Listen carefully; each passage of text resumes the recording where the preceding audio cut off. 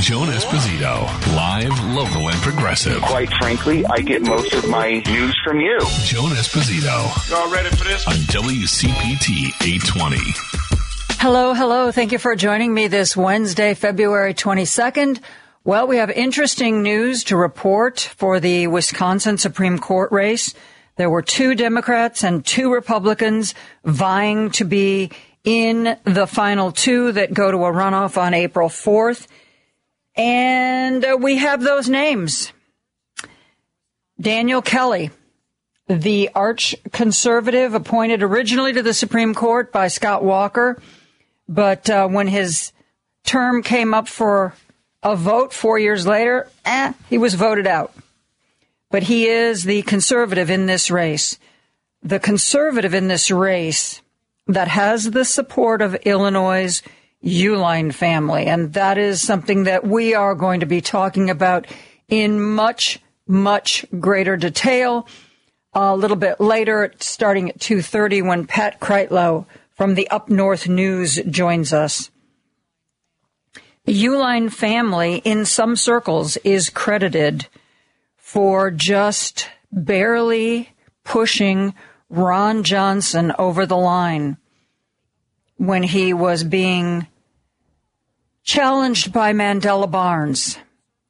The money that this family is spending on the most racist, far-right, hard-right candidates they can find is staggering. You know, if you know anybody who in a professional capacity uses the Uihlein packaging materials, like cardboard boxes, like that's how they're making their billions, please reconsider that. Please find another vendor. You are indirectly fueling a family that is ultimate MAGA, election denying, racist, horrible, just the worst political stances, the worst support.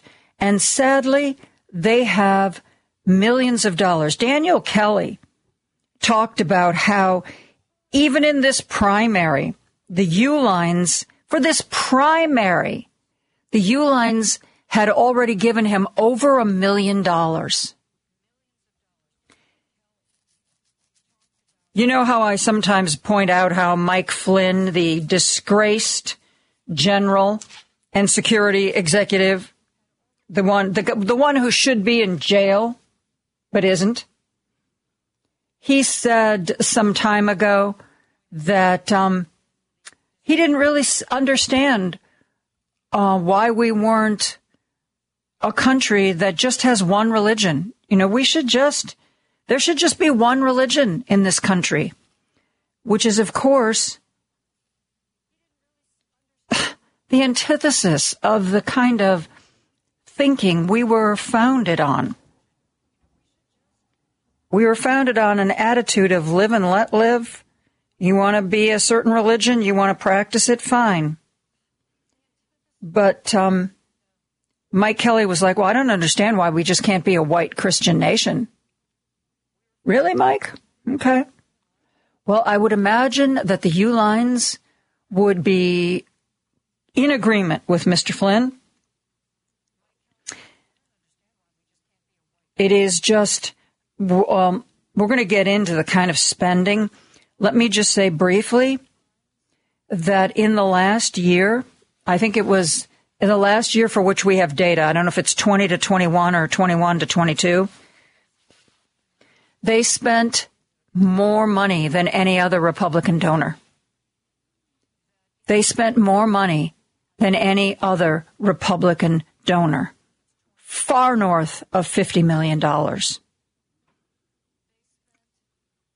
They bought Ron Johnson. Oh, we're going to talk more about that, about the little thank you he gave them legislatively. Yeah. So Dan Kelly got more votes than Jennifer Dorow, the other conservative, or Everett Mitchell, the other Democrat.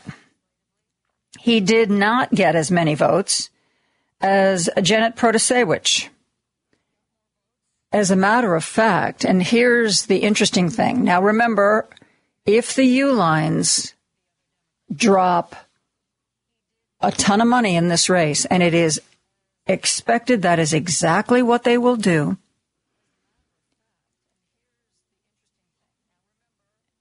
they might put their finger on the scale here. But when you look at the Democratic votes, those votes that went to Janet Protasewicz, who came out on top by a wide margin, Daniel Kelly was next, with Jennifer Dorow and Everett Mitchell making up the last 3 and 4 slots in that pack. But if you add together the Democratic vote and the Republican vote, the Democrats came away with roughly 10% more of the vote in this race. You would think that when people go to the polls, it's not even 2 months. They go to the polls basically 5.5 weeks from now. Since that's what we got this time around, you'd think that on April 4th, the results would be similar. Common sense would tell you the results would be similar. We will see what 5.5 weeks of Uihlein money does. Deceptive ads, attack ads, they can be very effective, particularly if they come late in the game, especially attack ads, because it doesn't give the person being attacked a lot of time to respond and get their message out. That's why people are still so mad at James Comey, who in the final weeks before the presidential election said, we're going to investigate Hillary Clinton's emails again.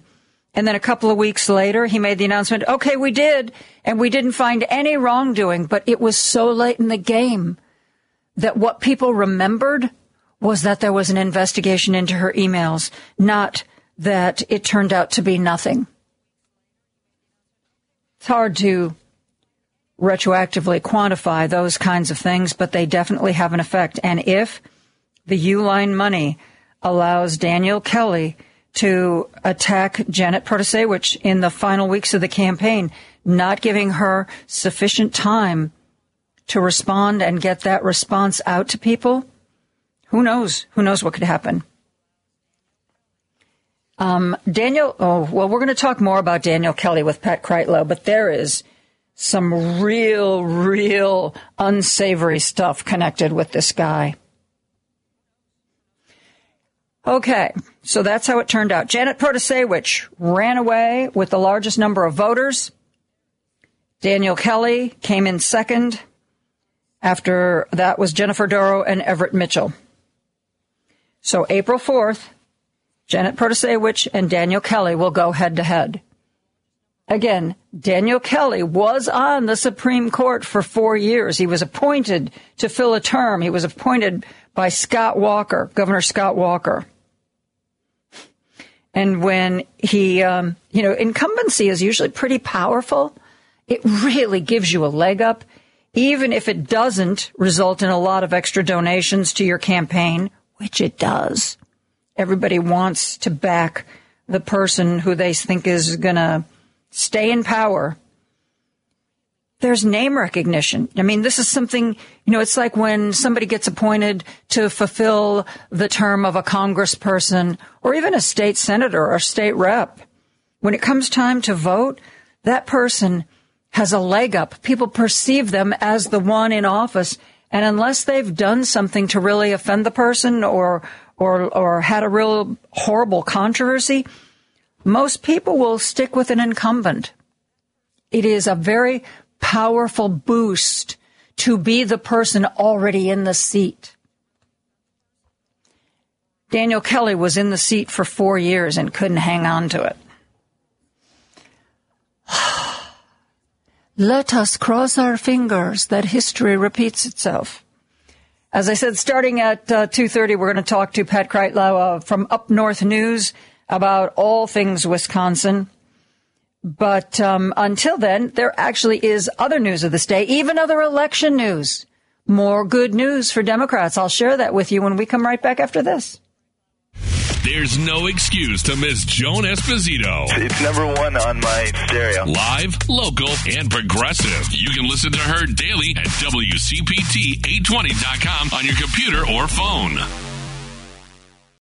This is Joan Esposito. Live, local, and progressive on WCPT 820. Wisconsin isn't the only place where there was an election. There was an election in Virginia. A Democrat was elected to office to serve in Congress who died of cancer. There was a special election last night to fill that seat. The Democrat was an African-American woman by the name of Jennifer McClellan, state representative. She faced an African-American man representing the Republican Party, Pastor Leon Benjamin, former Navy vet and pastor. Jennifer McClellan kept that seat in the Democratic column. She ended up, by estimates of the Associated Press, that she was probably, the final tally, she was probably going to beat Mr. Benjamin by a 2-to-1 ratio. This race has gotten a lot of attention because she now becomes the first African-American woman to represent Virginia in Congress. It is a real milestone. She has been working in the State House to expand voter rights. Her opponent, Leon Benjamin, was an unabashed anti-abortion candidate, sort of a very typical conservative, super conservative, had said some very problematic things about gay people in the past. There was an interview where the reporter sort of asked him about that. Hey, you say you're going to represent all the people, but, from the pulpit, you've excoriated gay people. And his response was, well, gay people care about gas prices too. Okay. All right. Interesting. So congratulations. Congratulations. And we are really happy to see Virginia State Senator Jennifer McClellan go to Congress to represent the Commonwealth of Virginia. One of the things that she supported while she was in the state legislature, she supported getting the Equal Rights Amendment to move forward. The Equal Rights Amendment was a constitutional amendment that was going to add to our Constitution the fact that women should have equal rights, because, of course, it's not exactly written in there now, is it?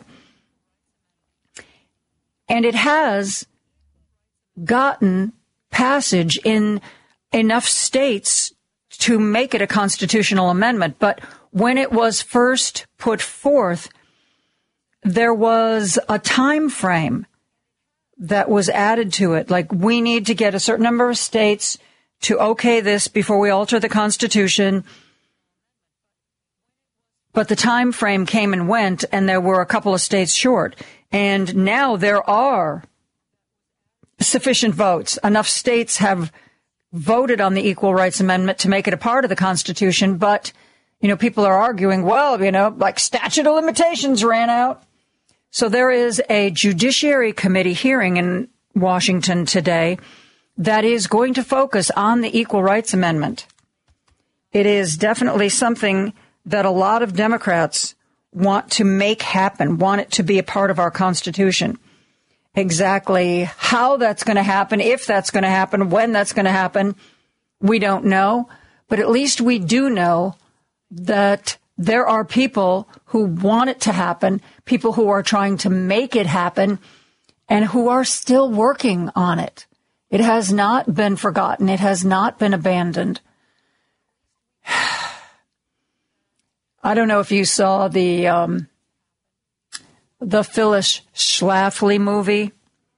She was a housewife from Illinois who almost single-handed, because when the Equal Rights Amendment was first suggested, it was thought it was going to be a no-brainer. Boom, boom, boom. It was going to get passed. It's going to be rewritten. And then Phyllis, who was, she was the perfect example of why we need the ERA. This was a woman who should have been in politics. This was a woman who should have been in the corporate boardrooms of this country. She was so bright and she was so driven, but she was reined in by this idea that the little woman stays at home. Except the irony is, once she took on this cause, she didn't stay at home. She wasn't home raising her kids. She was traveling around the country, making speeches. She was the embodiment of why women need this amendment, because not everybody had the resources available to a wealthy white woman at the time, or even now. It was so hypocritical, but it was like the only way that the world gave her an opportunity to make a difference. And even though it meant stabbing in the back all the other women, and it was her shot. It was her shot. So anyway, there's a Judiciary Committee meeting today that is talking about the Judiciary Committee.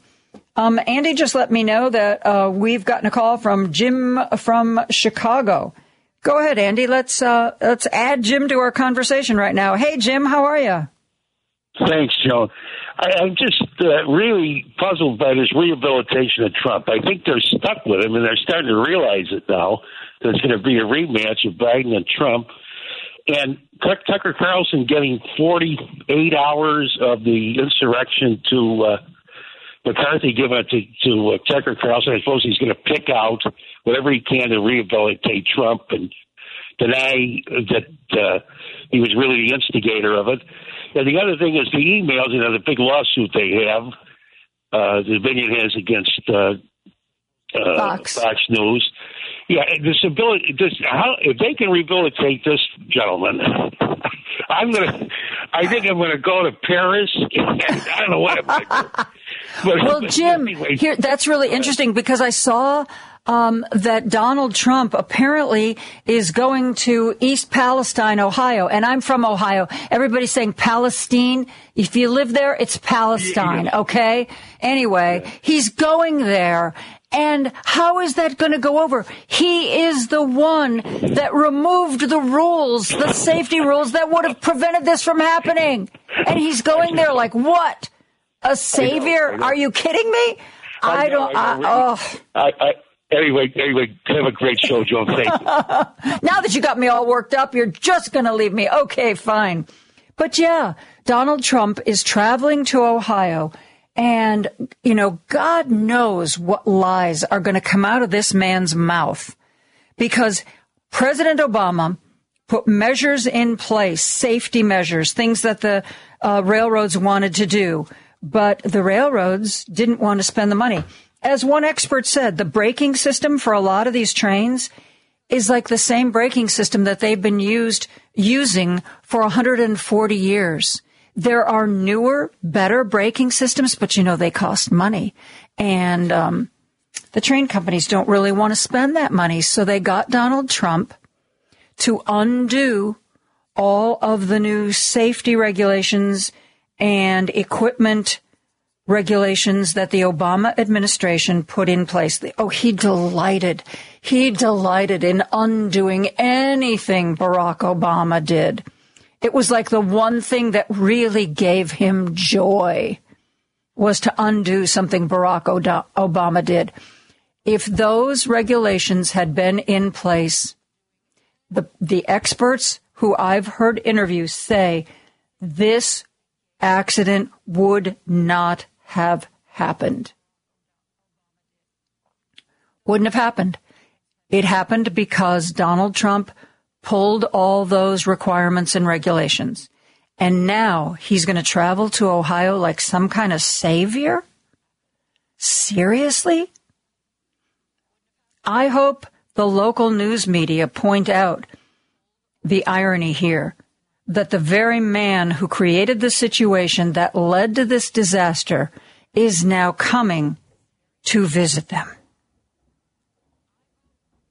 You know, we've learned this, and we continue to see it. He is a man who is utterly without shame. It is impossible to shame this man.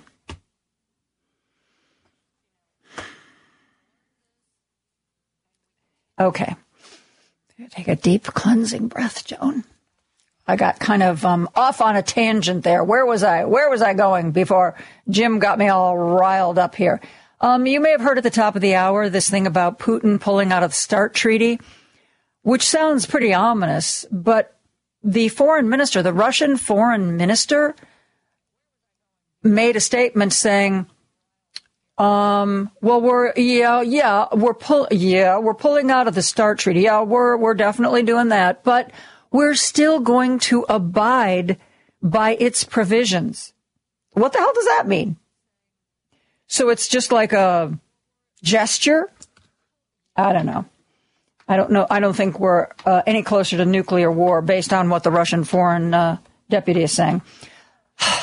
Let's take a break. When we come back, we're going to be joined by Pat Kreitlow from Up North News.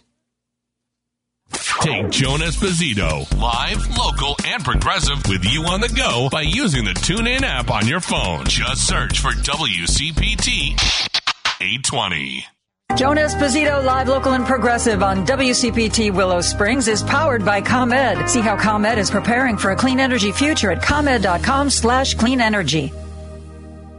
Now back to Joan Esposito, live, local, and progressive on WCPT 820.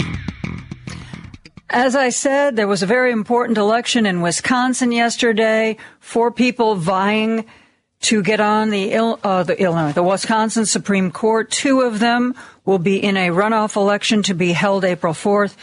I was kind of hoping that maybe the 2 liberals would be in the race, but, that's not how it worked out. So we have the front runner out of all 4 candidates, Janet Protasewicz, Democrat, liberal, endorsed by Tammy Baldwin, who on April 4th will be facing ultra-conservative Daniel Kelly, a favorite of Illinois' Uline family. They've already spent, by his own admission, more than 7 figures to get him this far.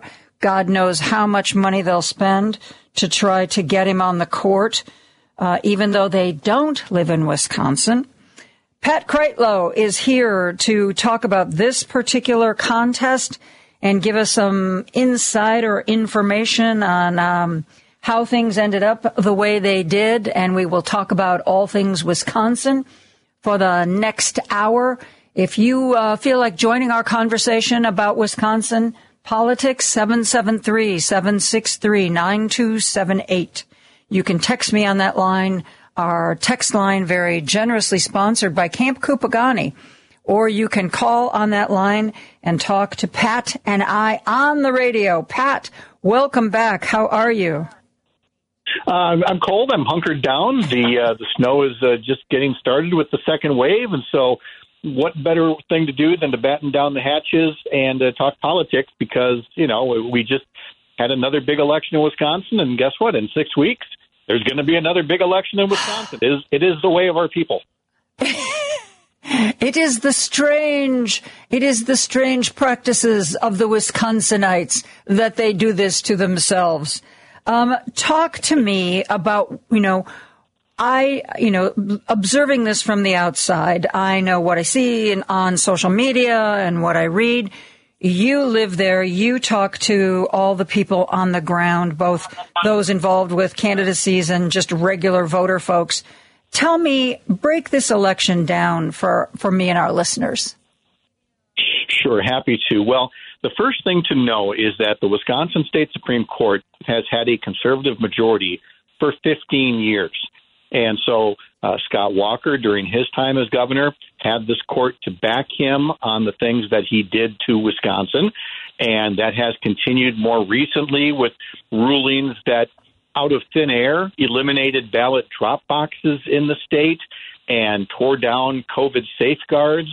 And bit by bit, progressives have picked up a seat here, a seat there. The conservative majority is 4-3. And one of the longtime conservative justices decided not to run for re-election, to retire. So it is that open seat that if Milwaukee County Judge Janet Protasiewicz were to win that, would, for the first time in 15 years, let progressives have a 4-3 control on the state Supreme Court. And what everybody's talking about here is a 1-2 punch of issues. It's those issues that drove record voter turnout for a February primary yesterday. That would be abortion rights and democracy itself, because we have an 1849 abortion ban that came back on the books in Wisconsin as a result of the Dobbs decision. And, of course, from a democracy standpoint, the conservative justices have shown a willingness to tinker with the results of Wisconsin's elections. And so if Daniel Kelly were to be on that court after the 2024 presidential election, they could make a decision with ramifications for every American. I ask this oftentimes of people who are in a position to observe their electorate.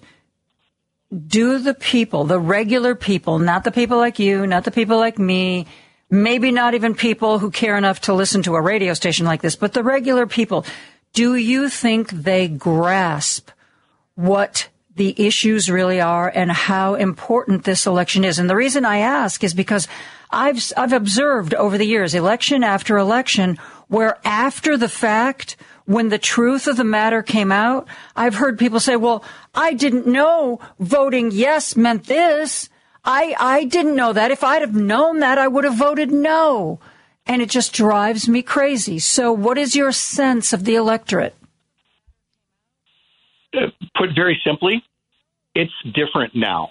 And it's different because of the Dobbs decision. From this point onward, until that national constitutionally protected right is restored for women, this matter will be getting people voting who probably rarely, if ever, voted previously, and especially for the younger adults.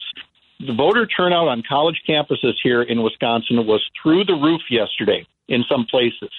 And, you know, it's not hyperbole to say that Gen Z is riding to the rescue of democracy and women's health care rights in Wisconsin. That Dobbs decision affected so many people, not just women, but their allies, their spouses, and everybody else, that no matter what Dan Kelly is going to try to do, no matter what Dickie Line's going to try to do with his money to come up with various distractions, there are just too many people who understand what was stripped away last year. And again, they're paying attention more so than they ever have before. I read one estimate this morning that the youth vote might have been up by as much as 30%. Do you have any figures on that? I don't have exact figures, but I was reading through a couple of the reports from a couple of campuses, and one of them, you know, did note about a 30% increase. And in another case in Dunn County, which is in Menominee, halfway between Eau Claire and the Twin Cities, that's home of the UW Stout campus. And amazingly there, Jennifer Dorrell, one of the conservative judges on the ballot, got a measly 8%, and Janet Protasiewicz got 47%, which, again, looking at one county, you don't know this for sure, but I would bet $1 on it that just shows you amazing student turnout at UW Stout in that instance. And, you know, that trend is not going to go away in April. We are still going to be in the school year, and college Dems and other groups, women's advocacy groups, what have you, are going to be as active as ever for these next 5.5 weeks. I speculated when Roe v. Wade was overturned that might be the motivation this youngest generation needed to really get politically active. You know, I'm old, Pat. It was Vietnam. You know, when I was in high school, the guys I was in high school with were very nervously looking at their lottery numbers and, you know, and it affected us. It affected the people we knew. It affected our lives. And we became much more involved in politics and protests at a very tender age. And yet, the younger people since Vietnam, I don't think have had an issue that affected their day-to-day lives the way that the Dobbs decision has. And my sense was always this could be the spark that lights a fire under this generation politically. Do you think that is an overstatement? No, I agree with it 100%. And I say this as somebody who, at age 58, is extremely unhappy with, you know, my generation's performance, which would be, you know, very early Gen X, late baby boomer. And unfortunately, I said that the generation prior to mine, so many of them didn't understand that Archie Bunker, you know, that was a gag. He was not in keeping with how people were supposed to be behaving properly, and yet people still voted that way. For my generation, it was, you know, Michael P. Keaton on Family Ties. You know, it was or Alex Keaton rather, from Michael J. Fox.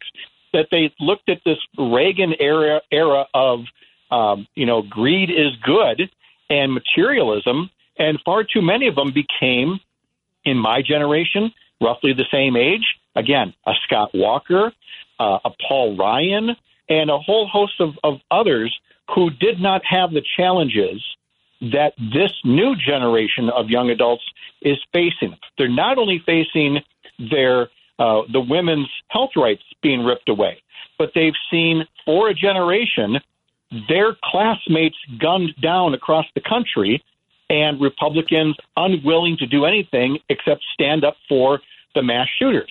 And then they saw a pandemic come through and saw some of those same people essentially being pro-pandemic, not willing to lift a finger to save lives. So while it is mostly the Dobbs decision, Joan, there are these other factors as well that do motivate them in ways my generation was not challenged to become more. Yeah. I mean, let's face it. You know, we always talk about how politics is local, politics is personal. You know, politics is how if I see some decision affecting my daily life, if I like it, great. If I don't like it, man, I'm going to try to do something about it. And this Roe v. Wade decision, you know, I think Republicans should have been careful what they wished for, because I think this is really going to, despite the gerrymandering and despite all the voter fraud and despite the election denialism, I think this is going to be their undoing. By the way, real quick, you mentioned Paul Ryan. I know Paul Ryan grew up in Wisconsin. Since he has left Congress, I know he sits on the board, God help us, of Fox Cable. Is he doing anything in Wisconsin politically? Nothing politically, although I did note that on a political calendar someplace, he is making a speaking appearance in one or two places this week.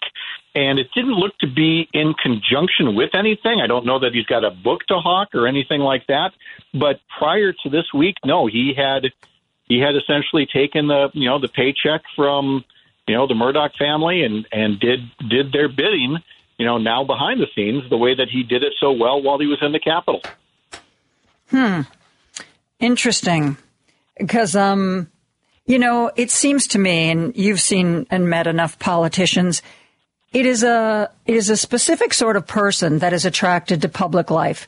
Maybe now, I think, frankly, as we're getting more women involved in politics, I think, and I'm going to kind of generalize here, I think a lot of women who run for office are motivated by wanting to make the world a better place and their kids and stuff like that. But let's face it, I mean, there's a tremendous amount of ego, and having any kind of power is it's like a real rush.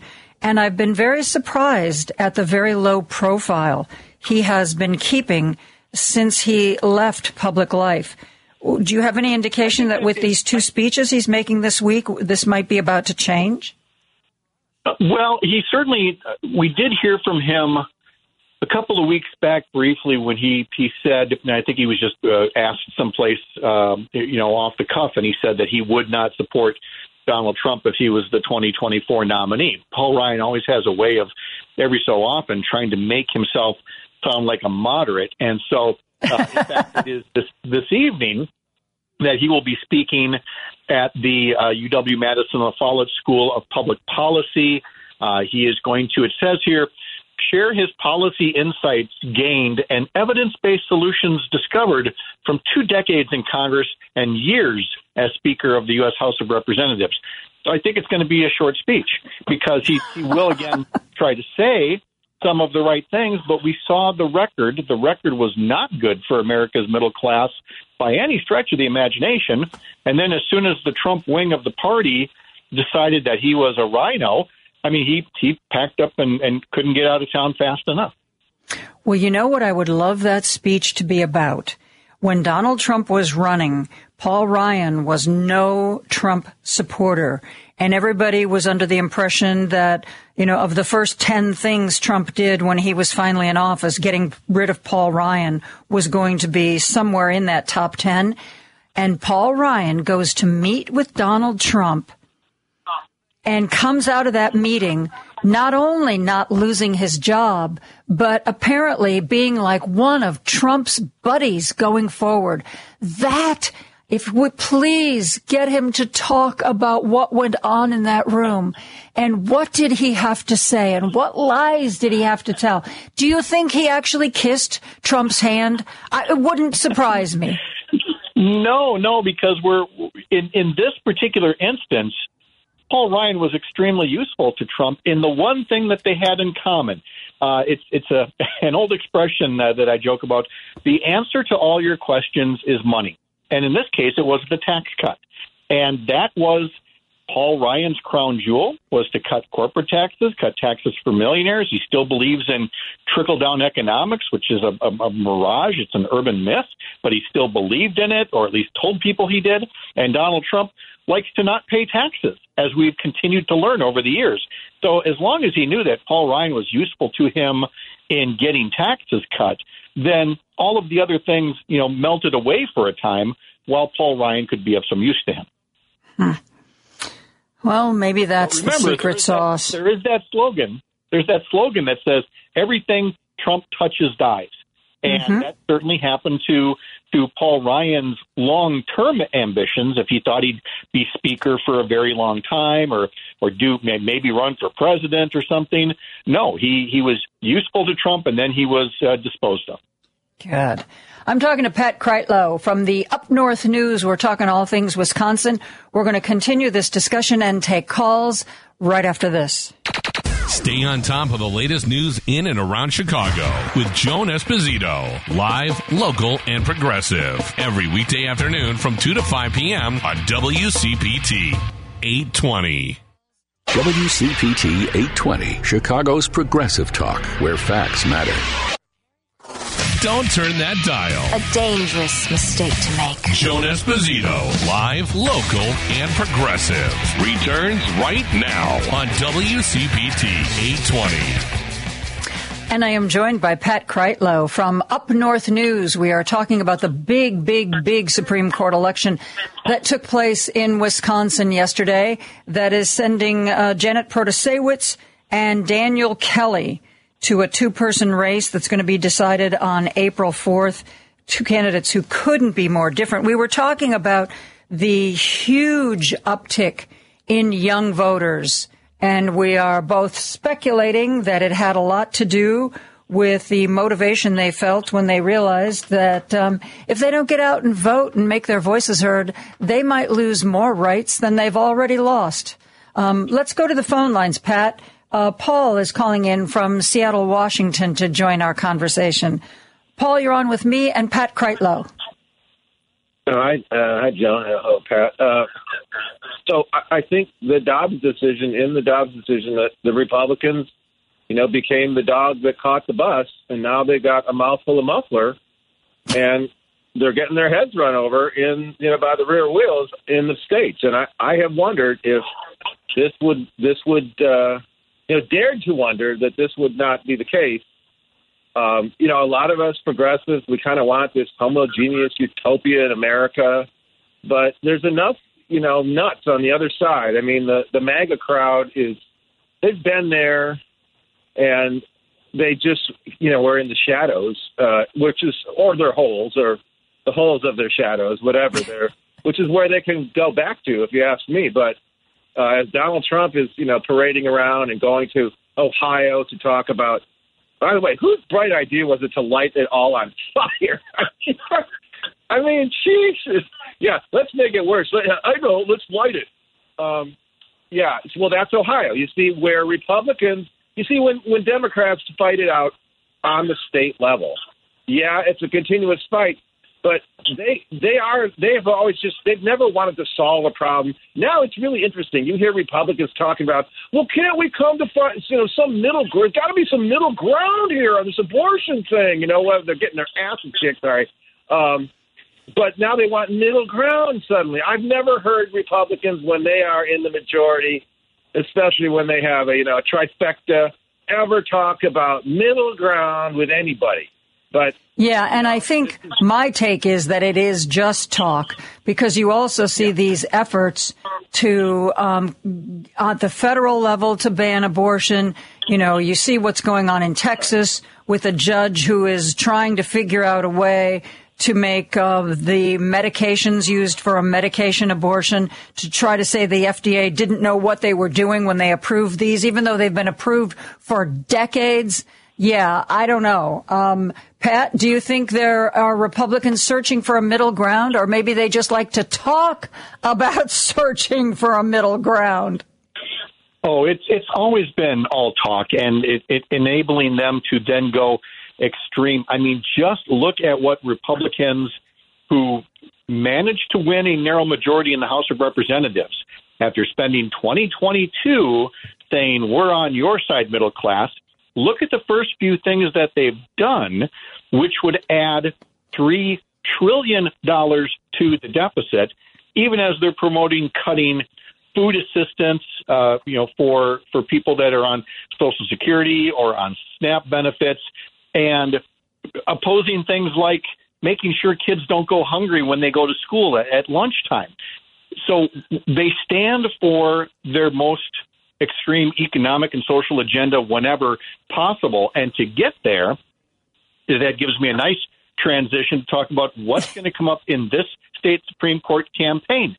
And it is not going to be abortion and gerrymandering. You're not going to hear those things from Dan Kelly. You're going to hear about welfare cheats, because the Wisconsin legislature, run by Republicans, last month decided to put a ballot question up on April, on that same day. The ballot question says, should able-bodied childless adults be required to work for their welfare benefits? But here's the thing. That's already the law, and they know that. They're just looking to gin up turnout for Dan Kelly or Jennifer Doro, if she'd have come through the primary, looking to gin that up. And so you're going to see all that special interest money talking about, all those people on welfare who are cheating you blind, not the billionaires who are getting, the major tax breaks. It's those kinds of distractions that help them win. Unbelievable. Thank you. Thank you for the call, Paul. One of the things that I want to talk to you about, Pat, is money in this race. I saw, where was this? I don't know where I saw this. An article on the money that went, it was a Substack, just one of the Substacks I read. The money that went into this race, particularly from the Illinois Uihlein family. There's a graph here that shows that in the year 2009 to 2010, the Uihleins gave like almost $320,000 to candidates. In the year 2021 to 2022, the Uihleins gave over $60 million to Republican candidates. They went from the 34th donor family to the first, the most. Nobody gave more than they did. Dan Kelly already admitted that in his primary race, the Uihleins have given him at least 7 figures. So at least $1 million. And when asked, whether they were going to give more or how much it was total, he was like, oh, gosh, I don't know. You know me, I don't keep track of that kind of stuff, which I thought was incredibly disingenuous. But the fear is that with Uihlein money, even though this is a man who couldn't hold on to his Supreme Court seat when he tried to run for it last time around, that the Uihlein money might make a difference. If I lived in Wisconsin or if I lived in Illinois and there was some family in Ohio that was funding a candidate to this degree, I would not be comfortable with that. I'd be like, leave us alone. We're our state. We'll figure this out. It sort of feels like somebody who's really wealthy just putting their thumb on the scale. Does the average voter care about Uihlein money, and what effect will Uihlein money have as it unfolds in the next 5.5, 6 weeks? Not many people know about them, about Dick and Liz and how they are basically the Koch brothers of Wisconsin and actually dwarf them. And fewer people, unless they're, reading us over, at Up North News, fewer people understand that the only reason Ron Johnson won re-election was that the Uihlein money dragged him across the finish line with tens of millions of dollars in garbage, racist ads attacking Mandela Barnes. And especially, as I said, we're getting close to breaking for news. But as I said earlier, a lot of times the problem is these attack ads come at the last minute and they do damage, but the person who is being unfairly smeared doesn't have the time to get the rebuttal out. I'm going to talk to you more about this. We have to take a break for news. Pat Kreitlow from Up North News. We are talking about Wisconsin politics and Illinois money in Wisconsin politics. We'll talk more right after this. The Thom Hartmann radio program provides all of the intelligence, information, and insight you'll need to win the water cooler wars. Weekdays 11 to 2 right here on WCPT 820, Chicago's Progressive Talk, where facts matter. Joan Esposito, live, local, and progressive. The reason that I listen to you from the infamous other side, you will call a spade, and if it's indefensible, you will not defend it. And you know what? I can respect that. On WCPT 820. I am joined by Pat Kreitlow from Up North News, where you get all the news of Wisconsin. We are talking about the election that took place yesterday, where 4 people wanted to be in the runoff April 4th to be the person to fill the Wisconsin Supreme Court seat that will determine whether the Supreme Court has a conservative or a liberal majority. We have 2 people that made it, Janet Protasiewicz and Daniel Kelly. They couldn't be more different.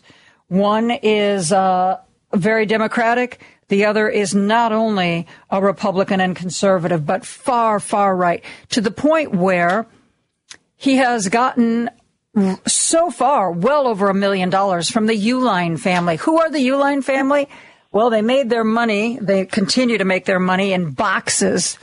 They're based in Illinois. I believe the family residence is Lake Forest, and they are the #1 Republican donor. As one source put it, the Uihleins have favored election deniers who campaign on the claim that Trump won, or they give money to groups that spread those lies.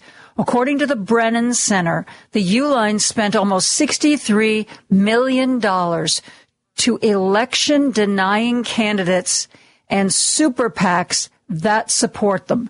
This is a family that has funded the John Birch Society, George Wallace, the original American First group. They are just about as far right as they can. And here's the really interesting part of that article.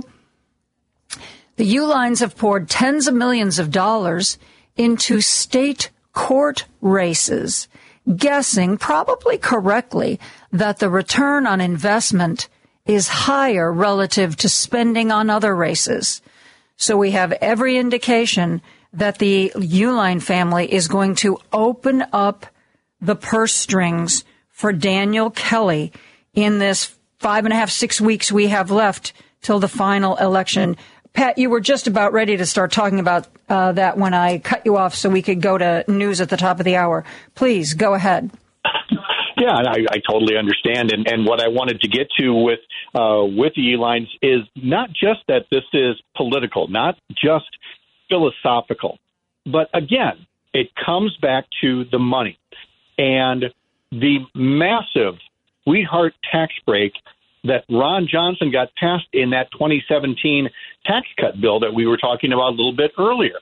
As a result, and this is in a ProPublica report that did a masterful job of explaining this, the Uihleins had reported income in 2018 of more than $700 million.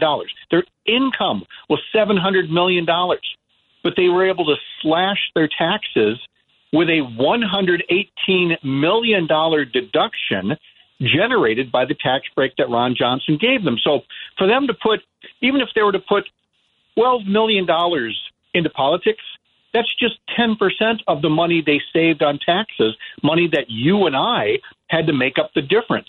And so they not only helped Ron Johnson, who saved them all that money, but now they've got plenty of money to help win state Supreme Court races like this one here in Wisconsin.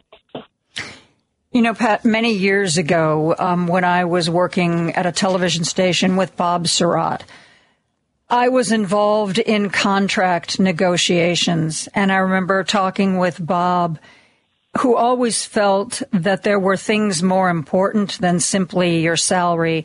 And this comment is going to show you how long ago this was. He looked at me and he said, you know, how many VCRs can you buy? Which I thought was a kind of an interesting observation. But, you know, why is it with the super rich who almost in some cases literally have more money than they could possibly spend in their lifetimes seem to be the ones most panicked about paying a little bit more in taxes? You know, if there's a tax increase, you know, it could end up for you and me and a lot of people, it could end up being a big portion of our income. But when you're Jeff Bezos, you know, it's a freaking drop in the bucket. Jeff Bezos, who just bought a yacht to carry the stuff for his big yacht. I mean, come on, Pat. It's really something, and I will say for those folks who may not have caught earlier that, you know, in a previous life, I was in the Wisconsin legislature and ran for Congress, and I bring that up to talk about one of my biggest donors. It was a farmer who described himself as an FDR Democrat and says something that you just don't hear much anymore. He says, I love to pay taxes. I pay a lot of taxes. It means I've been successful. It means that I, who started out with nothing and now can do all of this, can take care of my tax bill. I can take care of my family. I can take care of my community. It's a much better outlook than those who want to not pay their taxes, and then society should depend on their philanthropic generosity in order for us to have schools and other nice things. Yeah. There's a political observer, Anand Giridharadas, who I follow, and he came to my attention years ago because he was invited to speak at Davos, which is, of course, where the ultra-wealthy and the ultra-powerful meet to, I don't know, pat each other on the back, whatever. And he got a lot of coverage because he looked out at the audience as he made his speech, and he was like, you know, I don't want to hear about your philanthropy. I don't want to hear about your philanthropy because it's self-serving and it's egotistical. You want to make the world a better place? Don't endow a library. Go back to your company and raise the wages of your workers. increase their health care coverage. That's making the world a better place, not sticking your name on a museum or a library. That's just self-serving ego. And he said this to their face. And I was like, whoa, that's a guy I think I want to follow going forward and see what he has to say. But it's true. You know, I get so... Oh, you know, Jeff Bezos' ex-wife, Mackenzie, she's so great because she's giving all this money here or there. You know what, Mackenzie? How about you start a business and cover all the healthcare costs of your workers and go to a neighborhood or several neighborhoods or all the neighborhoods that are underserved and need this kind of help desperately. Do that, not just, oh, I'm going to write a check to this organization and I'm writing a check to this organization. Aren't I wonderful? I am just the best. No, that's not how you make the world a better place. I'm sorry. Did I go off on a little rant there, Pat? I apologize. Yeah. But you also helped me make the point of why in yesterday's election there were, again, 4 candidates. There were 2 progressives, there were 2 conservatives, all on the ballot together. And when you combine the vote totals of the progressives, Milwaukee Judge Janet Protasiewicz and Dane County Judge Everett Mitchell, they got 54% of the vote compared to 46% for the 2 conservative candidates. Now, that's no guarantee that you're going to see that kind of an 8-point spread in April. But the fact that you did see that kind of turnout is that there are so many people who have feelings very similar to yours that say we have been getting a raw deal for way too long, and that anybody who wants to bring about any reform in capitalism, anybody who wants to try to make capitalism work better, work more as intended, they are immediately accused of being a socialist. Mm-hmm. Which, when they do that, it's like the old movie quote, you keep using that word, I do not think it means what you think it means. You know, trying to make capitalism work better is, you know, it is good for America. It's good for the economy. It's good for, you know, every mom and pop business. But when the folks in power are only looking out for the biggest businesses and the biggest checkbooks, you're going to have this perversion of capitalism that leaves too many people dependent upon the kindness of, you know, the billionaire next door. I remember that what you just said just recently. Bernie Sanders was on a news show and he was talking about how, like, I think it's in Finland, he used as an example that there's all education, even higher education is free. Healthcare is free. And the anchor was like, yes, but they pay a 55% tax rate. But the problem is when you really analyze, okay, 55% tax rate, figure out what that dollar figure is. You add up completely free healthcare and completely free higher education. You add up the 9 months of parental leave, paid parental leave that you get when you have a baby or adopt a baby. When you add up all the things that they get, it adds up, if we were going to do it in this country, to paying like 75% in taxes. I mean, when you actually look at the costs involved of what we are paying for the same things that they pay more taxes than we do. Absolutely. But the benefit they get far exceeds what they pay in. And that always drives me crazy. They pay a lot more in taxes. Well, yeah, but it's still, I had cancer. I don't know anybody, unless you have maybe just skin cancer taken off your nose. If you have a serious cancer, it is $250,000 between the surgeries and the drugs and the chemo and the palliative stuff. I mean, I had insurance, and my medical deductions for the year I had cancer, which means the money I spent out of pocket, $66,000 with insurance. That was what I was paying. And I was eligible. At that time, I wasn't working. And so I was eligible for a lot of these programs that discounted the price of my drugs. I wasn't even paying full price for my drugs. And it's still, I had to do that amount of money out of pocket. It's just insane. Let's take a break. We have a couple of callers who want to join our conversation, Pat. We'll get to that right after this. Need a new social media account to follow for progressive politics? WCPT 820 is your best source for both progressive politics and programming. Give us a like on Facebook and a follow on both Twitter and Instagram. Hi, this is Patty Vasquez. I am honored to have hosted Driving It Home for the last year, but it seems like we never have enough time to talk. And since I've been doing the traffic reports, I realize how long it actually takes to drive it home. So as we head into the holiday season, I want to spend more time with you, and we've decided to add an hour to the show every day. Thanks to my sponsors, Kids Above All, European and U.S. Auto Body, and Minocqua Brewing for making this all possible, and of course my WCPT family. And I couldn't do this without you. So tune in every day, 5 to 7 p.m., Monday through Friday. This is WCPT 820, where facts matter. This is Joan Esposito, live, local, and progressive on WCPT 820. And I'm joined by Pat Kreitlow from the Up North News, where you go in Wisconsin to get all of the political news, all the news about Wisconsin that you need to know. We have a large number of callers. Let's see if we can get everybody in here.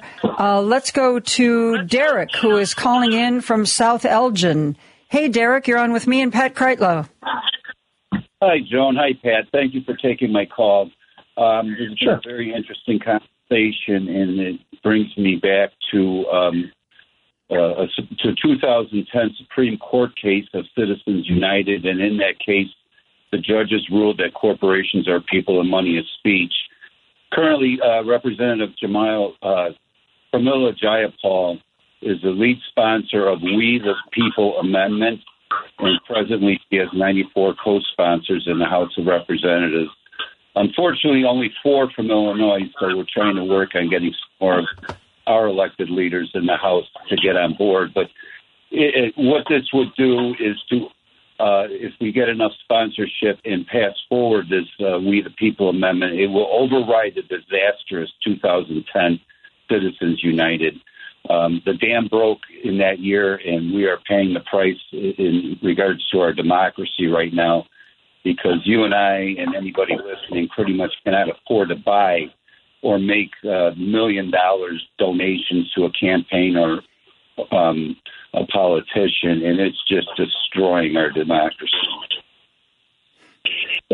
No doubt about that, Derek. I appreciate the point. And while we've been picking on the Uline family, it's worth noting that, Wisconsin Republicans have had another benefactor in the billionaire class. You have Diana Hendricks from ABC Supply in Beloit, who, by the way, for that Ron Johnson tax break, got a deduction that saved her in 1 year $36 million. Again, $36 million you and I had to make up in order not to have a reduction in services. So when you let billionaires pour that much in to thank politicians for looking out for them, small wonder our campaigns are so expensive and results get turned around from what most people would want if they were given an honest assessment of the issues. Thanks for the call, Derek. I appreciate it. Let's go back to the phone lines. Dave is calling in from Hoffman Estates. Hello, Dave. It's Pat Kreitlow and me. Go ahead. Hey, Joan. Hey, Pat.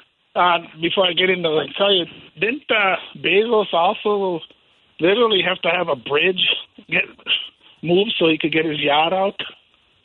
I think it was overseas, if I recall right. They were going to, and then fortunately sanity prevailed, and they said, no, we're not moving this bridge for your yacht. So hopefully we've had a happy ending to that one. Okay, but then I was going to talk about going back to Wisconsin again. Did either you read or hear the story where Kyle Rittenhouse has been taking the Christian crowdfunding platform, Give Send Go, whatever, because he's drowning in legal bills now they're starting to pile up? That the family of that Anthony Huber, one of them that got killed, is hooked up also with this Gage Grosskreutz, that they're both suing him. Like in Huber's family, they're suing for wrongful death, and then this Grosskreutz is suing, accusing him, Rittenhouse, of emotional distress, humiliation, loss of enjoyment of life, and other pain and suffering and stuff. And he's been leaning a lot on the conservatives for help, but right now he's only raised about a quarter of the $500,000 that he needs right now. Well, Dave, let's not, to bring it back to the court race, let's remember that every court election or every presidential election that determines who's on the U.S. Supreme Court, each time it's a referendum on how the law is interpreted. And Kyle Rittenhouse was able to get off because of an interpretation of the law that made it impossible virtually to say that it was anything but self-defense, even though he, essentially went there to go hunting for people under the guise of protecting property. And it's only going to be through elections and judicial elections included that we may get, a less perverse interpretation of the Second Amendment someday. Right. And that judge almost seemed to be more in favor of him, during that trial, kind of scolding the prosecutors and stuff like that. And I thought he was going to invite Rittenhouse over for a barbecue or something after the thing was done, Yeah, Mm-hmm. I know. But anywho, I just might find that of interest, with his name is bubbling up to the top again. So sounds Sure. good, Dave. Yeah, that's a name that I'm afraid we're not going to escape anytime soon. No. Let's go back to the phone lines here. Steve is calling in from the Gold Coast. Steve, you're on with me and Pat Kreitlow. Go ahead. Yes, I wanted to make a couple of points. And one, with all due respect to Dave, I don't blame the judge for having to follow the existing law in a given state. That judge wasn't favorable towards Kyle Rittenhouse. He was favorable towards the law, and as your guest has pointed out, the law, unfortunately, in Wisconsin was written in such a way as to give us the only outcome that was going to happen. So we need to stop blaming judges for what the legislature has put into place. That's point one. And two, you're absolutely right with regard to talking about the pervasive influence of money in terms of our politics. There's no other place, when you look at the research, where you can put your money, if you are wealthy enough, that you get the kind of return that you can have relative to returns on your money as you do when investing in political activities. In other words, if you put your money into lobbying, if you give to campaigns, there's no better return on your money. You can hire investment banks. You can put your money. You can hire great accounting firms to watch over your money. Nowhere else are you going to get back as much money as you get by simply giving people who make policy money. Because they're the people who can generate the most amount for you in terms of return on your money, allowing you to keep more of it and allowing you to make more of it. And without the hindrance of things like regulation, having to pay people's health care costs and having to pay decent wages and these sorts of things. And I'm glad that you brought up that whole scenario in which, you had people who will take the rich to task in these forums. And their response is always, well, you know what? I own a piece of Amazon, but I don't own all of it. And therefore, I can't unilaterally make the decision to pay my employees more because other shareholders, that has to be approved by the entire company. But they won't tell you that, by the way, they have a tremendous amount of influence over the shareholders because they are the majority of the stakeholders in that company. So there's always some reason as to why they can't do what they do, but they just want to be the Carnegies and the Mellons and the Rockefellers, and they want to give their money back to society on their terms, rather than giving it back on our terms. And that's why they were referred to as the robber barons in the 19th century. The people of the 19th century didn't love those people. Today we love the fact that, that there's things like the Carnegie Center, the Rockefeller Center, the Carnegie Institute, and all these other places that seem to donate money to good causes. Yeah, people didn't love them in their day for a reason. That's right. Thanks, Steve. Thank you very much for that, Steve. Pat, we are running out of time here. Any thoughts that you want to make sure we leave with the audience before we wrap this up? Any things that we should be paying attention to for this coming April 4th? Well, I think, again, while it's up here in Wisconsin, it is a nationally watched race. It is attracting not just national attention, but funds. And so, frankly, for those folks who, are looking to be involved in something, this is probably one of those races that they should consider, whether it's, through monitoring or through giving something to it. Again, because the stakes of this race do have national consequences. And so we'll keep following it. You can catch us on social media. Just search for Up North News WI for Wisconsin, and we'll keep giving updates on how people can see the real impact of this race. Excellent. Thank you, Pat. Always a pleasure. Thank you for being here, my friend. My pleasure. Thank you. Take care. We are going to take a break. We're going to talk aldermanic politics after this. Can't listen to Joan Esposito? Surely you can't be serious. Live, local, and progressive in your car today? I am serious. And don't call me Shirley. Don't fret. You can still listen to her on the TuneIn app on both your phone and computer. Whoa! You feel that right away. It's just refreshing. Remember when you get to work to hop over to WCPT820.com or the TuneIn Radio app and stream The Stephanie Miller Show. Weekdays 8 to 11 a.m. on Chicago's Progressive Talk, where facts matter. Joan Esposito, live, local, and progressive on WCPT Willow Springs is powered by ComEd. See how ComEd is preparing for a clean energy future at ComEd.com/clean energy. Now back to Joan Esposito, live, local, and progressive on WCPT 820. There are local races that are going to be decided this coming Tuesday, February 28th. A lot of the aldermanic seats in the city of Chicago are going to be decided on February 28th. One of those crowded races is for the 45th Ward. Currently, Jim Gardner is the alderman for the 45th Ward. He is facing a number of challengers, among them Megan Mathias. Megan joins us now to talk about her candidacy and the 45th Ward. Megan, thank you so much for being here. Hi, Joan. Thank you for having me. Tell us a little bit about yourself. Well, I'm from a small town in Michigan, like dirt road size small town. First-generation college student. My mom was a postal carrier. My dad was a crane operator. My family is really from Tennessee coal miners who moved to Flint to work in the auto manufacturing plant. Huh. And tell me what you've been doing with yourself as an adult. Yes. So I came to Chicago in 2000 for law school. I practiced downtown for many years as an attorney. And then in 2018, I started my firm here in the ward. I also served for many years on boards like the YWCA and Lifespan, working on issues of domestic violence and sexual violence. And I'm also the local school council chair for Belding Elementary. Huh. And you've gotten some interesting support in your race to be the next alderperson. Talk about that. Well, I started really early. I started almost next month will be 2 years ago. But I started with 8 months of listening and community roundtables and interviews with people and community groups to really build out policy and process and really make sure that this was a good fit. And through that, I think I've built a different coalition. Now, I wasn't, there's a lot of divisiveness in the ward that I wasn't a part of because my spouse was very sick with cancer in 2018, and he passed away in 2019. And we have I'm so sorry. And so thank you very much.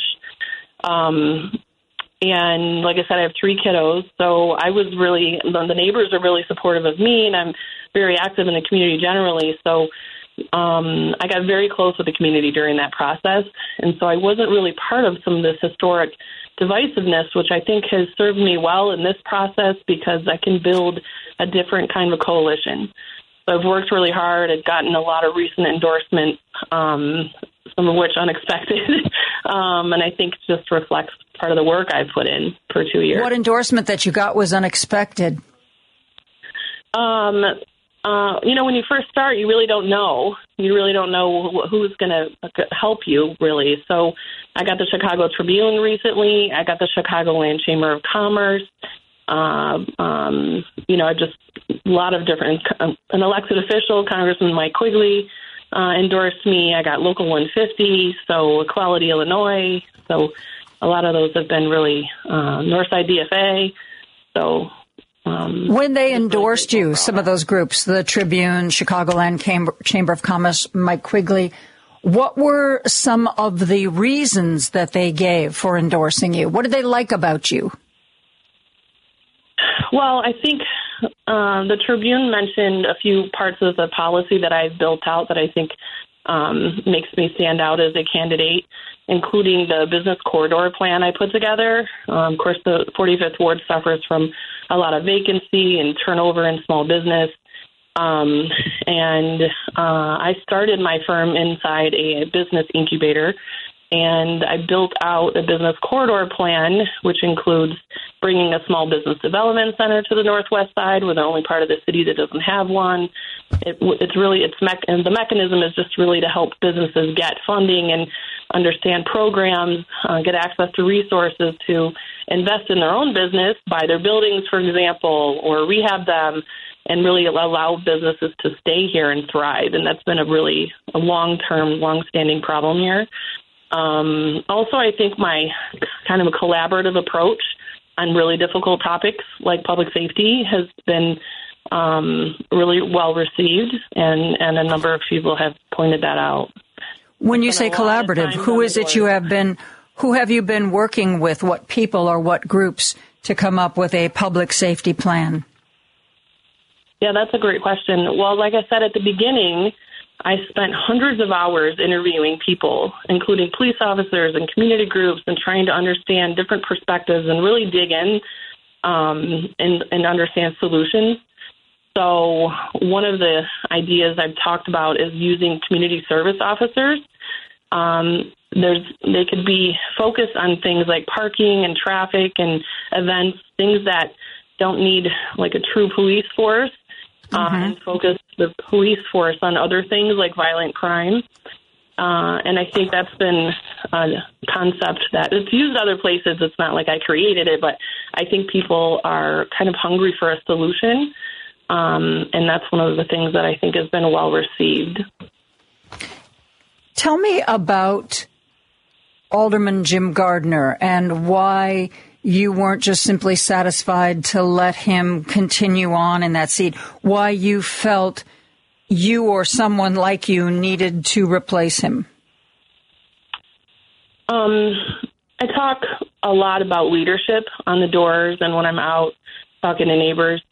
It's leadership and it's temperament and it's understanding when you are in a leadership position, that it matters how you approach things and how you treat people. And I think people are really sick of the divisiveness and are definitely have noticed a pattern of behavior from this alderman that in so many different ways, his colleagues, his constituents, people he should be working with to get things done for the neighborhood are reporting the same kind of treatment. So I just call it leadership and temperament. And I think I've demonstrated that over the span of 23 years of working in fairly contentious circumstances as a litigator, and also when you work in domestic violence, you go up against some bullies here and there, and it matters how you approach that part of the job as well. And I think that's a job skill I've been developing for a long time, and I think it'll serve me well on the council and allows me to be able to work with other people while also setting a standard that people know that certain kind of behavior is not going to be acceptable, at least when I'm in charge. You talked about your collaborative approach to public safety. What are one or two either laws or ordinances or policies that you would like to see and that you would support as the alderperson to make Chicago a safer place?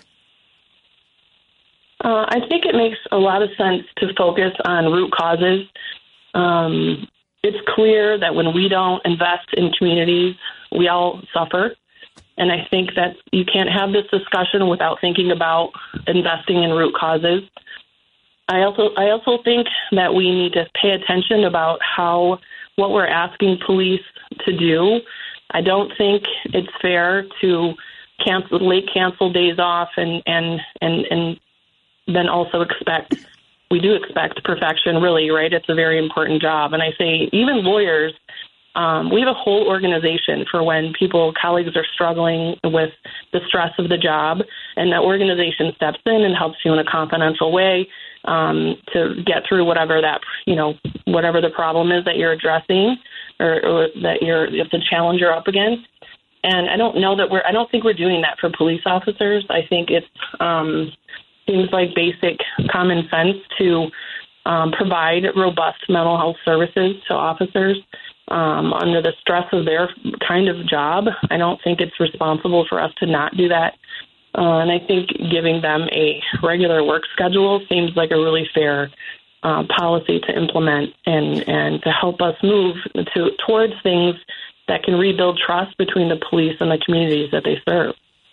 Along those lines, are you familiar with Sophia King's idea, which apparently in her ward have been implemented, this idea of instead of a regular week that cops work 4 days on, maybe slightly longer shifts, 4 days on, 3 days off, to give people the kind of mental and physical break they need from such a stressful job. And frankly, to just keep people just a little bit happier. Are you familiar with what's going on in her ward and her idea of how to implement that across the city? I did listen to her on your show the other day, and I thought her answers were really eloquent on this topic. I think it's a good idea to think about that, as for everyone, right? Because coming out of this pandemic, I think we're all looking at how people work in a different way because our mental health, it's a crisis among all of us. And I think making changes like that make a lot of sense. So, yes, I think she had a great idea. She's pretty impressive in a lot of ways. It doesn't look, according to the polling or the fundraising, like she is going to end up as one of the two candidates in the runoff. But she is certainly somebody who I think has a lot to offer. And I do not believe, even if she doesn't make it into the mayoral runoff, I don't think we've heard the last of her. We are going to take a break. I'm talking with Megan Mathias, who is going to be on your ballot if you live in the 45th Ward in Chicago. She's running to replace Jim Gardner as the alderperson. We're going to be right back after this. Podcasts of Joan Esposito, live, local, and progressive, are available on Spotify, Apple Podcasts, and SoundCloud. Just search WCPT 820. You're listening to WCPT 820 because facts matter. Attention, everyone. Don't turn that dial. Joan Esposito, live, local, and progressive, returns right now on WCPT 820.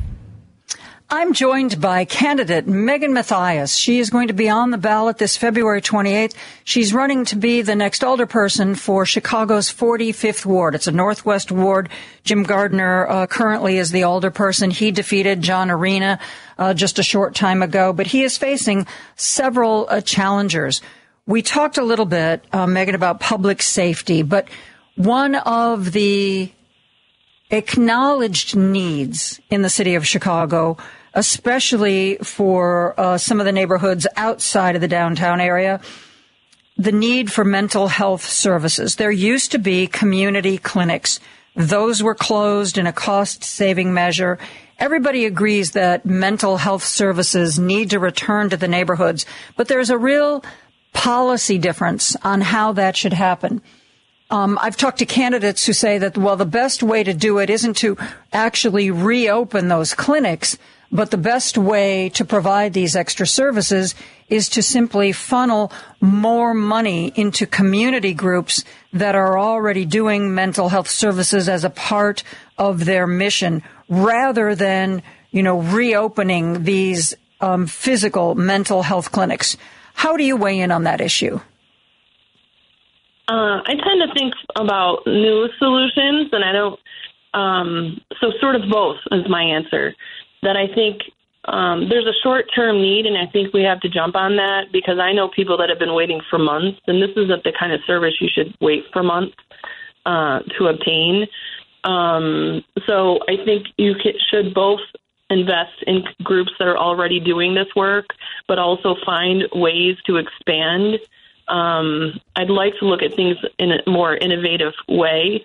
Are there ways we can offer online therapy, for example, and things like that in a more cost-effective manner and make it more available to other people? And what does that look like? So there's a number of things that is part of my business corridor development plan that I include this one issue, a modern day community center, which you can have programs for kids and art programs and teach kids digital education and maybe meet your elected officials. And is there a way we can incorporate the Small Business Development Center inside there, but also offering services that may be virtual for people who don't have that access at home? And so those are the things I've thought about in terms of how we can expand mental health services to everyone. Well, let's talk about other aspects of your business corridor development plan. It sounds like it is all-encompassing. Tell us about it.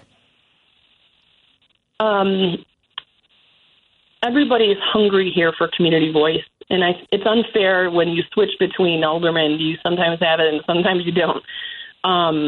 One way to secure that would be have a piece of property identified and put into a community trust. So the community forever has this, the community voice is cemented for them.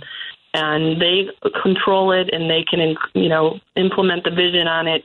And I think that would be really important to help people stay invested in the success of the business corridors. This ward is made up of essentially a number of business corridors connected, most of which are not thriving. I'll just say that. And this both serves as helping with community voice and keeping people invested in that process, but then also can serve as a place for us to come together. We don't have ward nights or really anything that brings us together via the alderman's office. We have other community events, of course. I think that would go a long way to help, bring people together on issues and also give people a voice in the process. And we have, not just ward nights, but surveys and people going door to door and really getting real input when decisions need to be made. And I think the concept of approaching things like that is much different than the incumbent and something that at least the 45th Ward, I think, is really hungry for. And I know that every older person gets some money for discretionary spending. How would you underwrite those efforts? With your discretionary spending, or is there money available from some other account? So the Small Business Development Center is actually not paid for by city funds. It can be paid for from federal funds and other funds. It's really staffing. It would start with just one person, and their job is to bring programs and find funding for our businesses locally. So that's one piece. And there's putting the property in community trust. If we can identify a piece of property that's underutilized, and there's plenty of those here, doesn't necessarily mean it's going to cost a lot of money. The different programs, if you bring different stakeholders in, can we get free Wi-Fi from Comcast or some big stakeholder? I would love to figure that out. So the different parts of the programs would have different kinds of funding. One of the things you talked about is communication. That has been one of the complaints against the current alderman, Jim Gardner. His office argues that he has town halls, but he has these telephone town halls that are very restricted. Not everybody is able to participate. It's like a specially chosen audience that comes together in a very controlled way for a very set amount of time. And that's been one of the concerns. How would you do things differently? I think community voice is really a major issue in our ward. And so I agree that the town halls, those aren't town halls. They're basically Zoom calls and nobody can get in. I've been to community meetings where developers have to have a meeting, a mandated community meeting before they move forward with proposals, and Alderman Gardner was not even there. I think we should have much more opportunity for people to come together and work on shared concerns. And that can look like a lot of different things. And it would be great to have this modern day community center idea with an experience. People want to come there and see each other and work on issues and have different programs. But also, are there more innovative ways to get input? How are we reaching out to our neighbors? Just signing up for this newsletter is not going to work for a significant portion of the neighborhood. So I think we should utilize all methods and find ways to really take in information and provide information back in a very robust way. So at a minimum, word nights, but much more than that. Which of the City Hall caucuses do you see yourself joining when you are elected? I think City Council is going to look much different after this election with all these new offices and so many people leaving. So I'm not sure what the caucuses will look like. And I think initially, I don't think a caucus makes any sense. I think we need to start building on common concerns, and I'm not sure that as they're operating right now, that makes a lot of sense initially. So I personally would like to be someone who has a command of the budget and understand that, and find colleagues who want to look at that issue and really understand it. I've studied it already, and people tell me that's not what I should be doing. I should be knocking doors, not trying to understand the budget. But that's why I started early. I can do both. So there's just so many issues to work on. I'm not sure that forming a caucus is an initial priority. But you must admit that when you work with like-minded colleagues who want to achieve a goal, having a caucus creates a voting bloc. It essentially creates a power base. You know, our concerns are not to be taken lightly because we are more likely to vote with one another than we are to vote separately. I mean, there is a sort of a power element to having caucuses that exist, don't you think? That's true. I think that's true, and it can work in a lot of ways and work and has positive aspects. But I also think right now, at least how it's operating at the moment, the way how we're coming out of this incumbency with someone that's not worked well with other people, and I would like to establish a brand new relationship with city council members and be able to really get things done. And I think part of that means you have to shed what they envision the 45th Ward to be at the moment. So I think I have a little work to do there to bring new leadership and then work on forming caucuses. Well, in addition to new council members, there's a pretty good shot you might also be working with a new mayor. You got any favorites in the race? I have no favorites, and like you, it seems like every day there's a different poll out. Not that I don't put a ton of faith in the polls, though. But I do not have a favorite. Okay, very diplomatically said. If you had to put a label on yourself, would you call yourself a moderate, a conservative, a progressive, a liberal? How do you describe, if you had to describe your politics in one word, as unfair as I know that is, what would that word be, Megan? Innovative. Because I have approached this in such a different way. I think, 4 or 5 times as long I've been a candidate than anybody else in the race. And I put together a different coalition because I will sit down and talk to anybody. Not really a coalition as in we're all working towards the same thing, but people who feel heard are able to work together on shared concerns. And so I think the approach is innovative, and how I anticipate leading is innovative. If people would like more information about your candidacy, there is a website, megan45thward.com, MEGANFOR 45TH Ward.com. Megan, I think it's going to be a fascinating election night. Where are you going to be? We're going to be at La Peña on Milwaukee Avenue, and everyone is welcome. Yay, I love it. I love it when you have an election celebration at some place where there's food and beverage. Those are my favorite kind of election nights, Megan. Food, beverage, and music, so it'll be fun. Oh, music, too. Well, there's a bonus.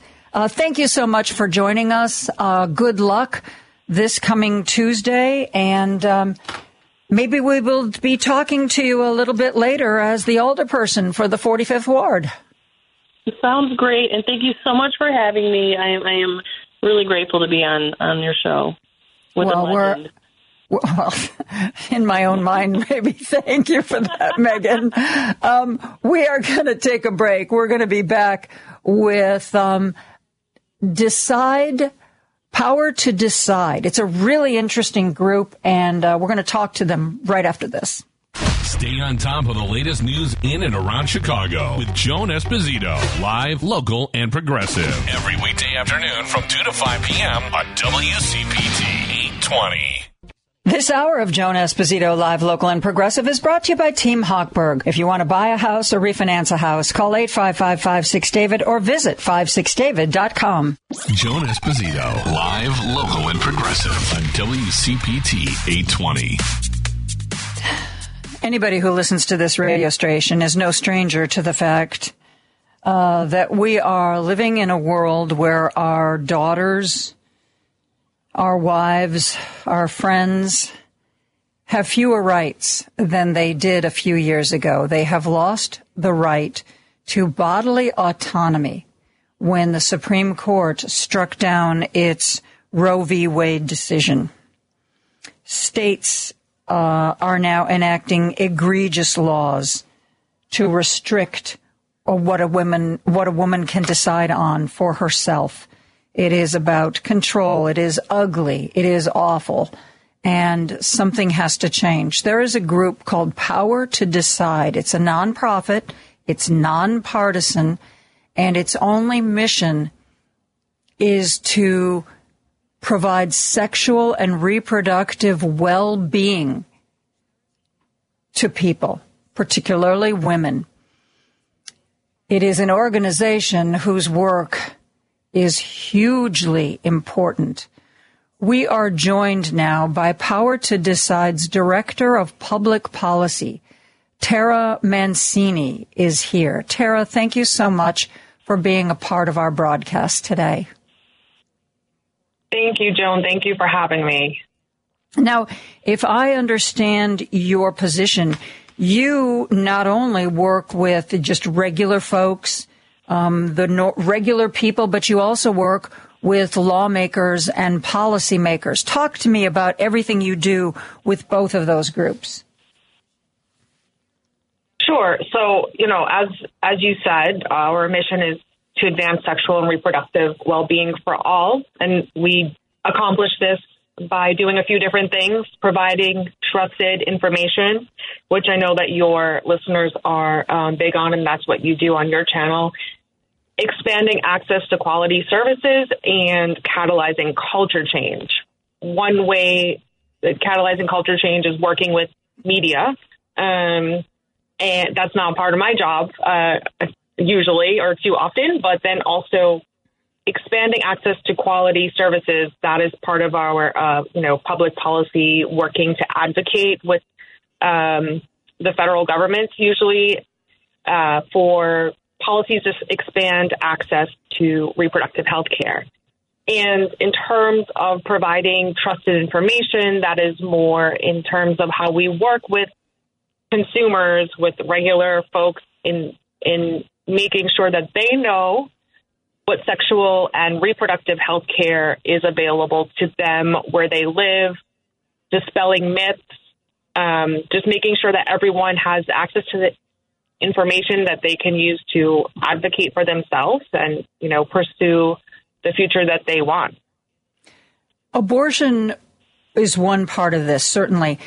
And since the Roe v. Wade decision was struck down, the country seems to be, Tara, a crazy quilt of laws and rules and what you can do and what you can't do and what you can say and what you can't say. How do you even keep up with it? Well, I will say it is not easy, but we have a fantastic team here.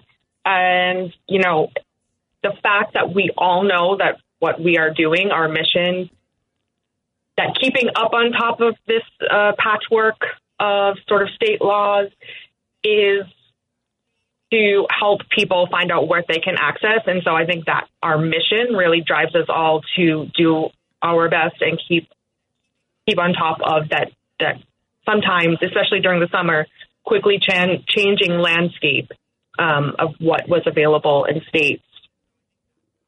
Let's get real specific. Talk to me about either one piece of information you're trying to get out or organizations you're working with. Give me an example of one real concrete thing, whether it's in this state we're doing this, or I'm working with this legislator to accomplish this.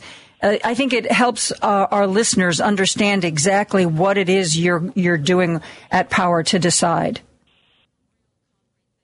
Sure, absolutely. So one of the biggest things that we want to get out there is that we operate in a website called abortionfinder.org. And in terms of keeping up on top of all of the state laws and whatnot that we said, abortionfinder.org is the largest verified database of abortion providers around the country. We know that when people are seeking abortion care, having to sort of wade through disinformation or misinformation on the internet can be just overwhelming. So we want folks to be able to get to that information quickly and be able to rely on it. So Abortion Finder, you can find the closest abortion provider to you, which may be several states away. I know in Illinois, you are surrounded by a lot of states that have banned access. So you can find the closest provider through how many weeks in pregnancy they are providing that care, as well as resources to help folks, what are called practical support organizations that may help you defer the cost of travel or paying for the procedure, or, you know, help you get a ride somewhere or whatnot. So this is a very valuable website to anyone who is seeking abortion or trying to help a friend or a family member who is seeking abortion care. You know, I've talked about this site. I've known about this site. I never realized it was your organization that put this site together. Shame on me for not digging into it a little deeper, because it is, it's like literally one-stop shopping. You know, you don't have to worry about what your girlfriend thinks or what your other, inner circle of friend advisors, what information they have or what they think you can do or what you can't do. I mean, here it is, just straightforward, the information and the resources that you need to, and here's the important point, make your own decisions. That's the part that's the part, Tara, that drives me crazy, because legislators keep trying to reframe this in all different ways. But the bottom line is, it is using the government to have power over women. It is using the government to force women to have state-mandated pregnancies, state-mandated children. It is jaw-dropping to me that we are even having these discussions. Do you ever have days when you think, my God, I just can't get out of bed today. I can't fight this fight again. I need a break? Maybe not the get out of bed part, but I will say that, in having to keep the website up to date with our team, we have been monitoring bills around the country, especially this summer. There were special sessions in a couple of states where they were trying to pass bans because they didn't have them on the books already, or they may have been disputed. And honestly, listening sometimes to these hearings where there are folks obviously on both sides of the issue, but hearing folks on the other side who don't want women and people to have autonomy over their bodies yeah, sometimes I would say more than it gets me angry, it gets me feeling really down about what people think about women and other people who can reproduce, or how much they don't think of us sometimes. I don't know, but yes, I definitely have felt not my best sometimes listening to these hearings. But on the other hand, it can make you all that more determined to make sure that other people have access to the correct information, because you will hear people who are in the public hearing, which we all have, that right to free speech to bring our opinion on legislation being proposed in our state. But you will hear people say things that are just, factually incorrect. Yeah. And we're going to take a break and continue this discussion in a minute. What I always say is, look, if your religion teaches you that abortion is evil and you should never have one, then you know what? Don't have one. But don't hold me to the beliefs of your religion. And I think that it gets really murky, and people don't seem to want to acknowledge that not everybody sees the issue the way they do. And some of the religious zealots that think it is just, it's doesn't matter. I've heard people say, well, if the mother dies because it's a difficult pregnancy, well, that's what God wanted. That's what God meant. And I just want to pull out all of my hair when I hear people saying things like that. And I am so glad that organizations like Power to Decide are trying to get the truth out there. I'm talking to Tara Mancini, who's Power to Decide's Director of Public Policy. We're going to take a break. We're going to be back with more right after this. Need a new social media account to follow for progressive politics? WCPT 820 is your best source for both progressive politics and programming. Give us a like on Facebook and a follow on both Twitter and Instagram. Thom Hartmann. I just don't understand why somebody would risk getting a disease that in a small percentage of cases produces dementia. Who wants to risk that, right? Or produces heart attacks or produces strokes. It makes no sense to me, particularly when more people have gotten this vaccine. I mean, billions of people have gotten this vaccine now. It's a safe vaccine. I just don't get it. The Thom Hartmann Radio Program. Weekdays 11 a.m. to 2 p.m. on WCPT 820, where facts matter. Chicago's Progressive Talk, WCPT 820, where facts matter. Now back to Joan Esposito, live, local, and progressive on WCPT 820. And I am joined by the organization Power to Decide. Tara Mancini is Power to Decide's Director of Public Policy. Well, you know what? Rather than me telling people, Tara, you're here, you tell people what Power to Decide is, what the mission is. Sure. Thank you, Joan, for having me. We are a national nonpartisan organization. We are based in D.C., and our mission is to advance sexual and reproductive well-being for all people. We work at the federal level, but we also monitor what's going on in states across the country when it comes to abortion access and contraceptive access. Now, Tara, your organization is nonpartisan, and I'm old enough to remember when there were prominent pro-choice Republicans. I think they still exist. I just think that they've learned not to talk about that. When these discussions come up, I think they leave the room. Do you ever hear from Republicans that say, you know what, you guys are doing great work? Gosh, maybe someday I'll be able to support you publicly. Do you hear from conservatives? Well, over the years we have, like I said, our history is a bipartisan one, and there used to be more pro-choice folks on both sides of the aisles, and that has really decreased. And so, it's a little bit harder these days, But I do think that we are seeing in Congress as well as across states where it has become clear that many of the anti-choice, anti-abortion laws that are being introduced are not supported by the will of the people.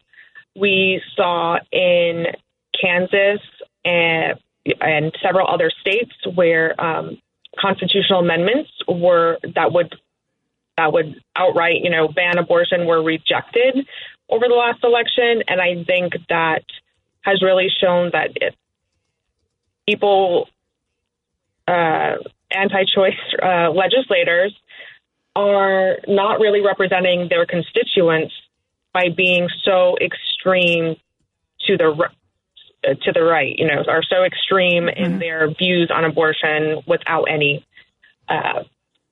exceptions and all of the stuff that used to be sort of commonplace.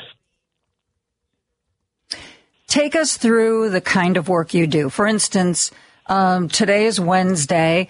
How will you be spending when you're not talking to people on the radio? And thank you. I appreciate you taking your regular work time to do this. Like, what will you be doing tomorrow and Friday and next week? Who will you be talking to? Where will you be? What will you be doing specifically?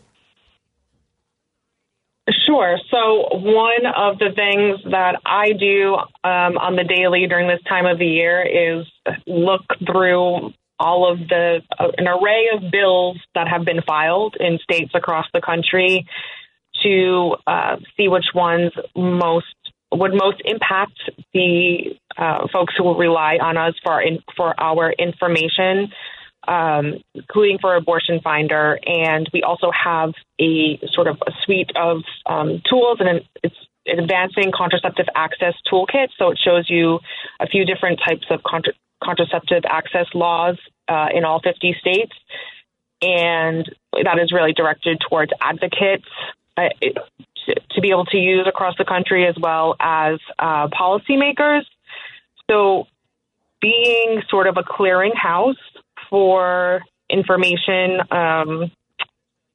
for policy information, is one of the things I do by tracking and monitoring bills across the country, as well as talking to or communicating with advocates in different states who, may run up against, either not backlash quite, but objections from some about some type of legislation that they want to introduce or that has been introduced. And, sometimes then my role is to say, well, let me connect you with this other advocate in this other state who has had success in a similar sort of political environment, or giving them the resources that we've produced with sort of the facts on it, how many other states may have, and similar states may have similar policies. Sometimes that can be a big push to states. Right. One thing you mentioned, sorry to interrupt, but you mentioned something. I want to make sure that we point out to people that the current discussions, the current battles aren't all surrounding abortion. What Tara just said is true in a lot of places, that there are places and there are companies, there are organizations that are trying to restrict what kind of contraception is available to people and under what circumstances. And again, just like there's kind of been this free-for-all in all the states since the Roe v. Wade decision, I mean, there have been horror stories about married couples who on vacation realize they've forgotten their contraception and go to a pharmacy, and the pharmacist refuses to sell them contraception because this was a guy. It violated his personal religious beliefs. This isn't just a question about abortion. This is everything having to do with reproductive health and reproductive rights, including contraception. I think a lot of people don't realize that, Tara. Yeah, and Joan, you're exactly right, because, abortion, contraception, a lot of the things that we're seeing, anti-LGBT bills, all of these things are really interconnected and are about bodily autonomy, people having the right to make decisions about their own lives, how they reproduce or don't reproduce. And I think after the Supreme Court decision this summer in June overturning Roe, that did embolden a lot of folks and to sort of take other actions, like you said. I mean, there was an instance in Wisconsin, actually, of a cashier denying sale of condoms to a married couple. I think there has been a large backlash in much of the country, as I mentioned a little bit earlier, to the extremeness of these laws. So I haven't heard as many examples as of late, but we definitely are watching these things, not just us, but all of advocates in this space are watching, because we know that the final destination of sort of the anti-choice movement is not just overturning Roe v. Wade. In fact, I don't know if you know about this, but there is a court case and that is before a federal court in Texas where anti-choice advocates are trying to have FDA revoke its approval of medication abortion, which has been used and found safe for over 20 years, 22 years. I mean, it was found safe just this Monday I was talking to the ACLU about this. And the decision has been put off for a couple of days, but nobody is holding out hope that it's going to be a reasonable decision, because this is an extremely right-wing judge. And nobody has ever said to the FDA, I'm sorry, I'm overruling you. You said this was safe, but you know what? No, I'm the court and I can undo this. It's just such a terrifying time, Tara, and I want to thank you for the work that you and Power to Decide are doing to try to get good, factual, honest information out to people who need it and to policymakers who need to have it too. Thank you for doing that, and thank you for joining us to share your work with my audience. Thank you, Joan, and I appreciate you shining a light on this subject. And I'm sure it's something we're going to be talking about again and again and again. I'm sorry to say, Tara Mancini is the Director of Public Policy at Power to Decide. We are going to take a break, and we're going to shift back to local politics right after this. There's no excuse to miss Joan Esposito. It's number one on my stereo. Live, local, and progressive. You can listen to her daily at WCPT820.com on your computer or phone. Joan Esposito, live, local, and progressive on WCPT Willow Springs is powered by ComEd. See how ComEd is preparing for a clean energy future at ComEd.com/cleanenergy. Now back to Joan Esposito, live, local, and progressive on WCPT 820. We are focusing on a lot of the races that you are going to see on your ballot if you live in the city of Chicago.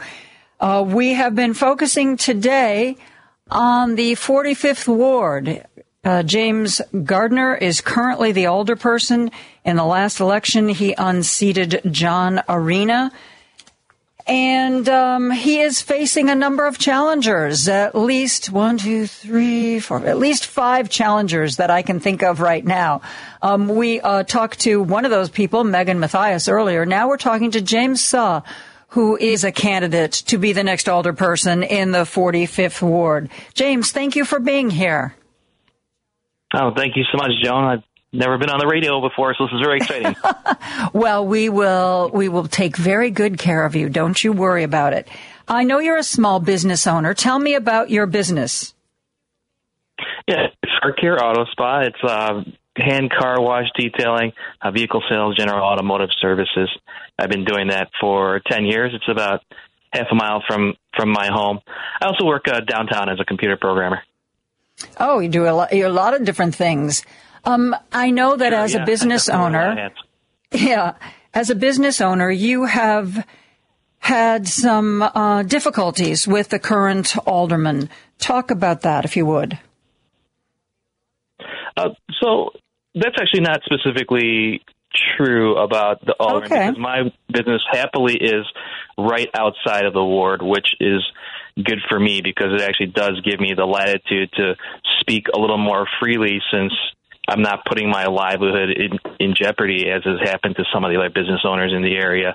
I know that there are businesses that have been subjected to visits by inspectors or tickets being issued, things of that sort, whenever they're... There have been a lot of accusations that the current alderman uses city resources to try to harass and or retaliate against people who either don't support him or actively work against him.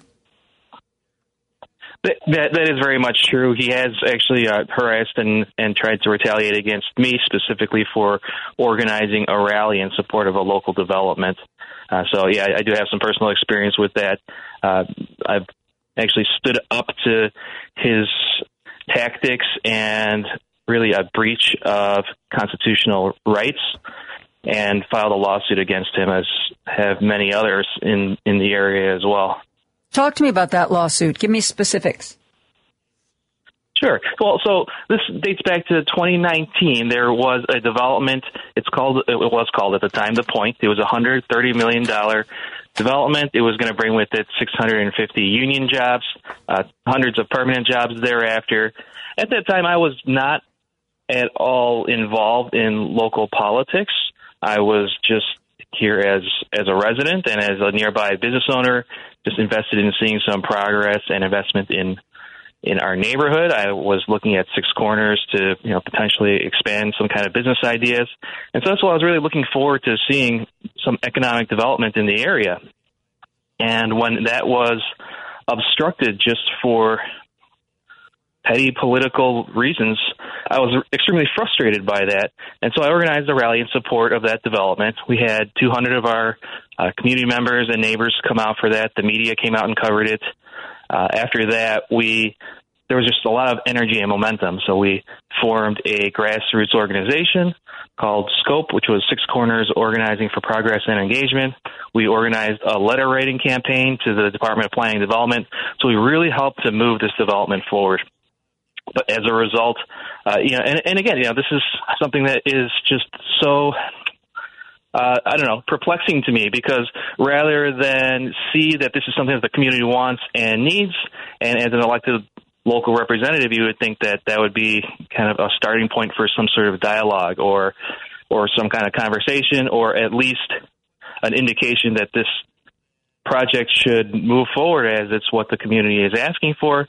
But instead, he just chose to, again, tried to harass and retaliate me. He misused the resources in his office to improperly access court documents of mine, which were, it's like, from when my brother and I were 17 and seniors in high school and got into an argument. And that was kind of the big dirt that he was able to dig up on me. But he took that and went to disseminate that amongst his supporters. So that was the basis for that lawsuit.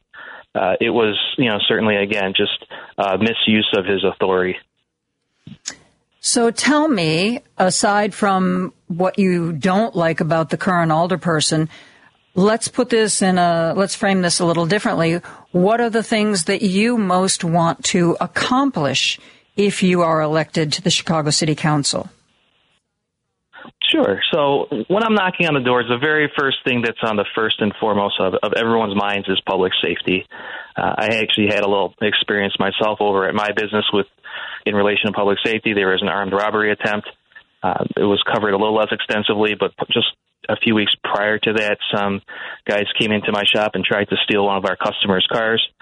So, I've been doing that for 10 years and never had any sort of real issues with crime. But then I've had these two major incidences in a very short intervening amount of time just quite recently. And it kind of feels like what exactly is going on? Things are not going in the right direction. So when people at the doors are kind of anecdotally telling me that same thing, that same feeling that they've lived in these neighborhoods all their lives and things are just taking a turn for for the worst, I really do sympathize, very personally and connect with them on those issues. So, public safety is something I would certainly want to prioritize first by ensuring that we have a fully staffed 16th and 17th police district. And then secondarily, we also need to make sure that we have our officers responding to violent and dangerous crimes, and we're able to shift the burden for some of these other types of things that they're responding to today to mental health specialists, substance abuse specialists, these kinds of folks who, again, are better equipped to deal with those issues so that police can focus on the sort of issues that make our neighborhoods less safe. Mm-hmm. And then third, we do have to address the root cause issues of crime as well.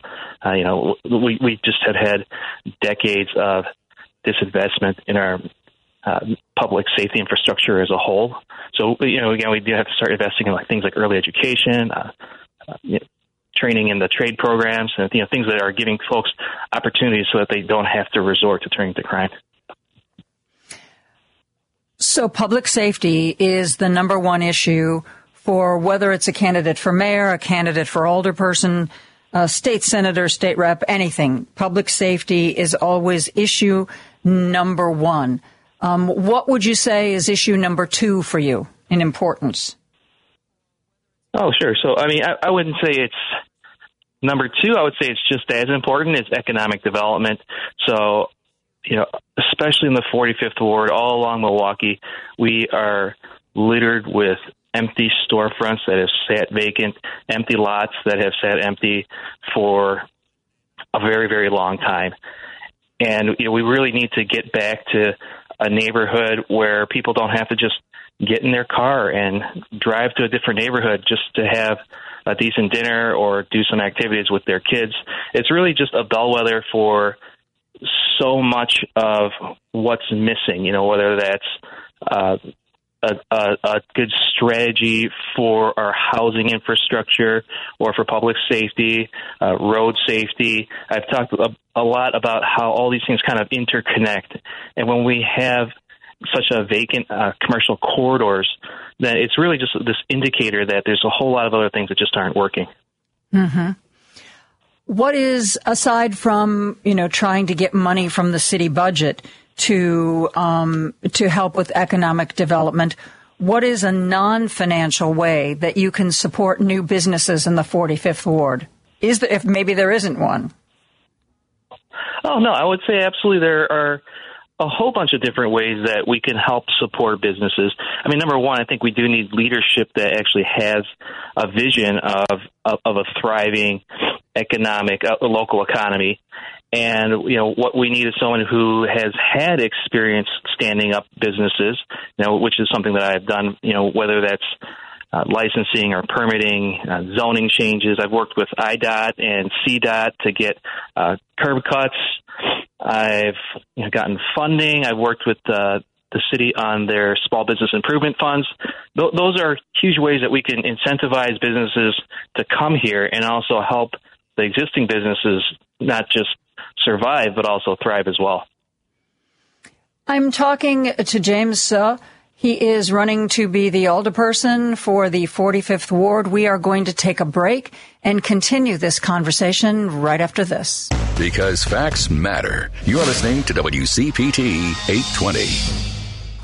Don't turn that dial. A dangerous mistake to make. Joan Esposito, live, local, and progressive, returns right now on WCPT 820. And I'm talking to James Suh, who is running for the aldermanic seat in the 45th Ward. The seat is currently occupied by James Gardner, who defeated John Arena last time around, and is facing 6 challengers on February 28th. James, I know that you are a small business owner, but you've also been on your local school council. What have you learned as a school council and as a PTA member? Sure. Well, so my joining the LSC in the first place, I think, is a good example of my overall philosophy and sort of why I'm running for office. I wasn't happy with some certain few things that were going on with my daughter's school administration. And rather than just sit there on the sidelines and complain about it, I decided to jump in and get involved. And that's the way where I could affect the most change. It certainly has been a very interesting process just because the administration actually changed over in the intervening time since I was elected, and then the start of the school year, the principal actually left, and there was a new incoming principal. So as part of the principal selection process, it was all a very new and unexpected development, so I did learn a lot from that. But also being part of the PTA is, again, something that's very representative of my views as a whole, which is that I did that solely because I was a member of the LSC as elected parent representative, and I felt that I should really know all of the parents, which isn't really something that would happen over the course of just being a normal parent, I suppose is the best way to put it. So I joined the PTA so that I would be more directly involved in a lot of different school activities and have a more natural channel of communication with the rest of the parent community so that I could be a true representative of their views. Tell me, speaking of schools, tell me about what was this that happened with sawhorses and sawhorses being taken away from some schools that were sawhorses that were used during pickup and drop off to kind of keep kids safe. What was that whole thing? Sure. So Alderman Gardner gave sawhorses to schools, but these were sawhorses that he had constructed, and they had his name broadly displayed across them. Some schools didn't want to implicitly politically advertise, or I know some schools also just had like all yellow sawhorses, so they wanted to paint those sawhorses yellow, things of that sort. So when he came by on the second day of school during morning drop-off, when these sawhorses are put out to prevent cars from going in both directions and keep the kids safe, he saw that the sawhorse out there didn't actually have his name on there any longer, and that incensed him. So he just took the sawhorses away from the schools right then and there on the spot. So when I heard about that, then I just thought, like, that is so wrong. And, like there's this ostensible purpose of keeping kids safe, but then once the self-promoting aspect of that was gone, he was no longer interested in having those sawhorses at the school. So, I felt that his true motives were really revealed by that act of taking those sawhorses away from the kids. So my daughter and I constructed some replacement sawhorses for those schools, and, it was just a really fun project. So then after that, I went on social media, and I just offered to do this at large for any school, and not even necessarily in the ward, just any school that was interested in doing it. So we made over a dozen sawhorses out of pocket at our own cost, and it was frankly a little stressful just because I had promised to deliver to so many different schools. So we had to really crank them out and get them over to the schools. But it was just a really good, instructive lesson, I felt, for my daughter. She felt really good about it, and it was just taking this negative thing and turning it into a positive. Well, speaking along those lines, as I said, James Saw is one of the candidates running to replace Jim Gardner. You also helped an unhoused man find shelter.